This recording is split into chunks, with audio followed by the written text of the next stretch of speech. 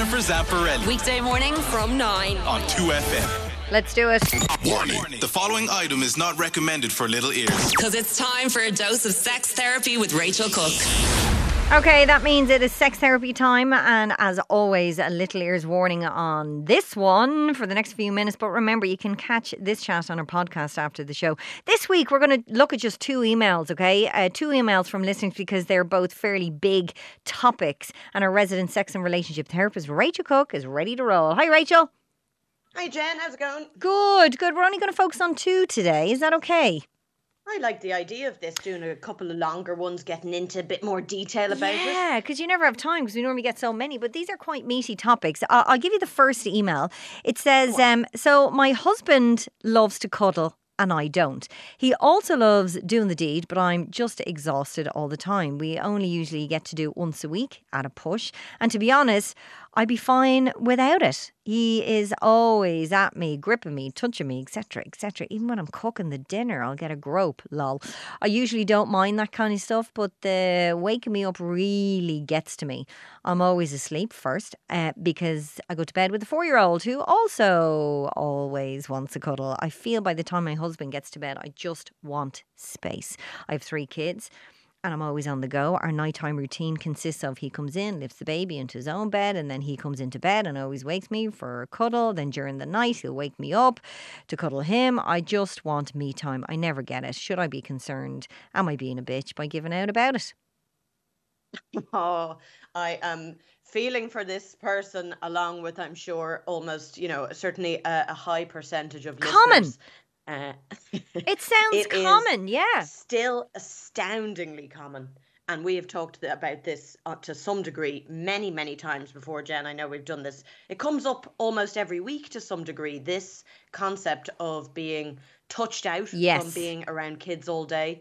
The fact that load tends still to be borne by women in heterosexual relationships or whoever has borne the baby, whatever the genders are of the people in a relationship. But, especially when you have young children, they're going to be hanging out of you. They're going to be swinging out of you. And that can mean that no matter how much you love cuddling and sex, that it just wears you down. You don't want that much in a day. Most people don't want that much in a day. Is there a thing that you can be, touched out, over touched and over, is that a thing?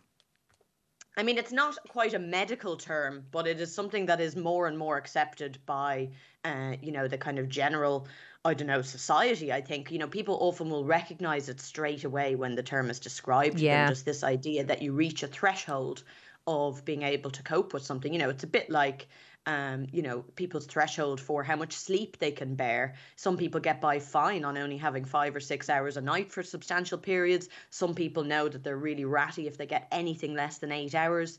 We're all going to have different thresholds for things and sensitivities and kind of tolerance, really. And so being able to be aware of that, like you're just not going to know really before you have a kid. Also, there's the fact that you might find yourself really touched out after having your first child because it's such a change from not having a child on you to that being, there potentially nearly 24/7 for the first while. And, then you might find if you have a second child, that even though you now have more children to be on you, that it maybe doesn't affect you as much, or it could be the other way round. So the thing here is there's no one size fits all. You've got to be aware of your sort of limit and how to be aware that you're coming up to that threshold so that you can communicate that to your partner. Because, I would say a lot of men have no concept of this because they're not having the experience. Of course, there are some men, some fathers who are, very, very involved in bringing up children. They might be single parents. And so it's not that they can't experience it. It's just that it still generally falls down to women. So what can be done about it before, relationships start to suffer? We have definitely got to talk to your partner. This person hasn't mentioned at all. Now, maybe this has been happening with her and her partner, but they haven't mentioned, how they handle conflict with their husband. Most of us grow up seeing conflict as really bad or incredibly painful. So, you know, we develop strategies around conflict. We either avoid it, we people please, we let it build up and then we explode. Maybe we act passive aggressively, or maybe we learn to put our own feelings and needs first at the expense of others, and we feel entitled to have a go at the other person whenever we feel like it. We basically just don't manage our anger. You know, and the way that we are socialized in our society means that women tend to be more people pleasers, you know, and to kind of let it go and let it build up. And men tend to feel more entitled to express anger. And that doesn't mean it's all men and all women. And obviously there's lots of gender diverse people who don't fit into that binary, but that is a tendency still. And so, you know, you need to work out, this person hasn't said, you know, why hasn't she, maybe she has said it to him and it didn't go down well and she just didn't share that in the question. But, you know, if she hasn't talked to him about it, why hasn't she? You know, is that to do with her own fears around conflict and what it means for a relationship? Is it because when she's brought things up with him in the past that... Oh, I thought you were taking a poignant pause there. You've actually just dropped out. Rachel, are you there? Oh, we'll try and get her back on the line. Warning. The following item is not recommended for little ears. Because it's time for a dose of sex therapy with Rachel Cook.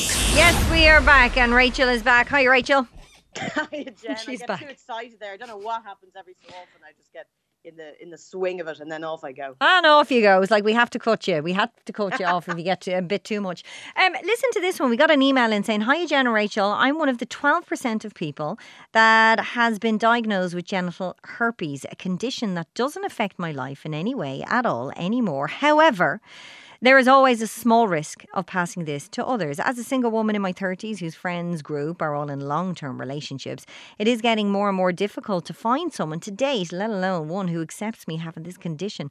I've become an anxious attachment type with very low confidence as a result of this stress and the many, many rejections. I definitely come on too strong on the rare occasion I've been accepted and end up scaring them away. It's hard to be that open and vulnerable with someone by revealing one of my deepest secrets so early on while dating, but I would rather have the conversation and face rejection instead of deceiving someone." Good on you. How do I play down the alarm bells that begin to ring in a guy's head once I reveal my situation, and how can I better manage my feelings regarding their response? So this is a really tricky one. There's still a lot of ignorance and stigma around STIs where, you know, even though we've done a lot of work on it in Ireland and in, you know, many countries around the world, you know, they're still often seen as kind of dirty, immoral. You know, the idea that it's because of promiscuity and that's a shameful thing, you know, rather than seeing this as a risk of any sexual contact. You know, there is no such thing as safe sex. There is only safer sex, because even if you use condoms, which I suggest that everybody does, particularly when they're having, you know, casual sex with people, you know, and with new people, that you know that is always a risk to some degree, because condoms are not always going to stop you from getting certain infections. You know, and I think this is a really kind of difficult one, because, you know, many people believe in informed consent to sex, which includes disclosing, you know, your kind of STI status and history. And then again, on the other side, the majority of people still don't disclose STIs, especially not one as common as herpes. And then we have the fact that a huge number of people don't even know that they have it. So, you know, I think, you know, most people I know don't tend to disclose with new partners before they kiss that they get cold sores. You know, obviously they might disclose it if they currently have, you know, an outbreak, if they're having, you know, a flare up. Hopefully they won't be kissing anyone if they have a current flare up. But this is a very, very similar situation. You know, basically, to everyone's endless confusion, there are two different herpes simplex viruses in people, and both of which can be transmitted through skin-to-skin contact with someone who has the virus. And so we have HSV1, and that can appear in both the oral and genital area, and the transmission occurs through you know, oral, anal, vaginal sex. It can happen through kissing. It can happen through vaginal birth. And then we have HSV2, the other type, which tends to be more limited to the genital region, but not always. And so basically, while symptoms can be painful in the initial outbreak, subsequent symptoms tend to be less severe and further apart. So some people can go years without any indication of the virus in their mouth or their genitals. In the US, more than 50% of people under the age of 50 have HSV1 oral herpes, and about 12% have HSV2. And we reckon it's probably roughly similar for Ireland, the UK. There's kind of varying research out there. But basically, it's an incredibly common thing to have, which is not to say it's that such a common thing to have. But isn't there the vaccine? Can we talk about the vaccine for a second? Would that prevent you getting it? Yes and no. So, with vaccines, because we don't often have, a long period of time to test what happens with different mutations of viruses, what the impacts are on someone. I'm certainly not saying to people that they shouldn't get vaccinated, but, you could get vaccinated for everything in the world. And we know, especially from the COVID vaccine, that, we were told in the beginning that it was, close to 100% effective, and that turned out to not be the case. It doesn't mean that the people who told us that were lying. It just means that over time, the impact of vaccinations can change. And what we know, the information that we have them can change when we have more time to study what happens with people. So, you kind of have to look at the risks and weigh those up for yourself. Some vaccines, it's incredibly obvious that, of course, we should get them, ideally probably from birth, and for other vaccines, depending on things like traveling to certain places. It's kind of up to you as an individual as to whether you want to put your body through that, because, some people will say that it absolutely has quite a body load. Other people will say, well, that's very much worth it when you think about the collective of humanity and the fact that we can absolutely stamp out diseases. So, I would say there isn't a kind of simple answer of just get the vaccine and then everything's sorted. Definitely wear a condom. Say that again. Definitely wear a condom. Definitely wear a condom or a dental dam, which is, the version of a condom.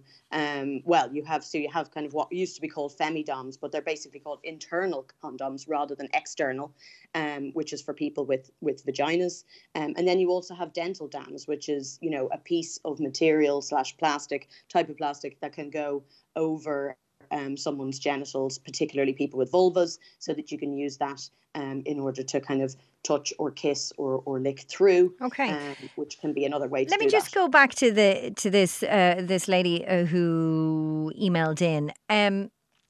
What can she say to potential partners? When should she say to potential partners? And how can she manage her feelings regarding their response?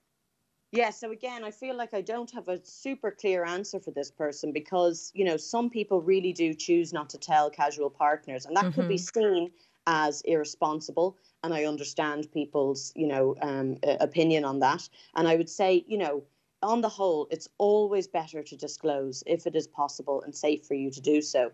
Yet it's not always possible or quite safe, because you can tell that the person already, potentially don't have sex with people who you already know are have a lot of, stigma and ignorance around STIs. But there's going to be lots of situations where that's just quite hard to tell beforehand.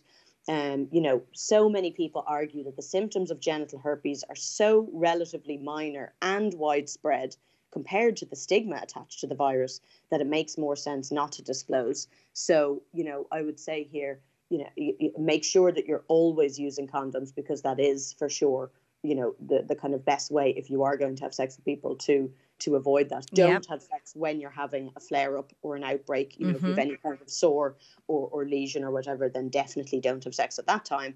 And it's basically up to you then on an individual kind of case as to whether you decide. Maybe it's that, although it's probably not going to feel the greatest for me to kind of say this, because it's not a super clear, straightforward answer, is that sometimes you're going to feel comfortable enough and willing to kind of bear the potential rejection. And so you're going to disclose, or you just feel really strong in your, resolve to want to disclose. And then there's going to be times where you decide not to do that.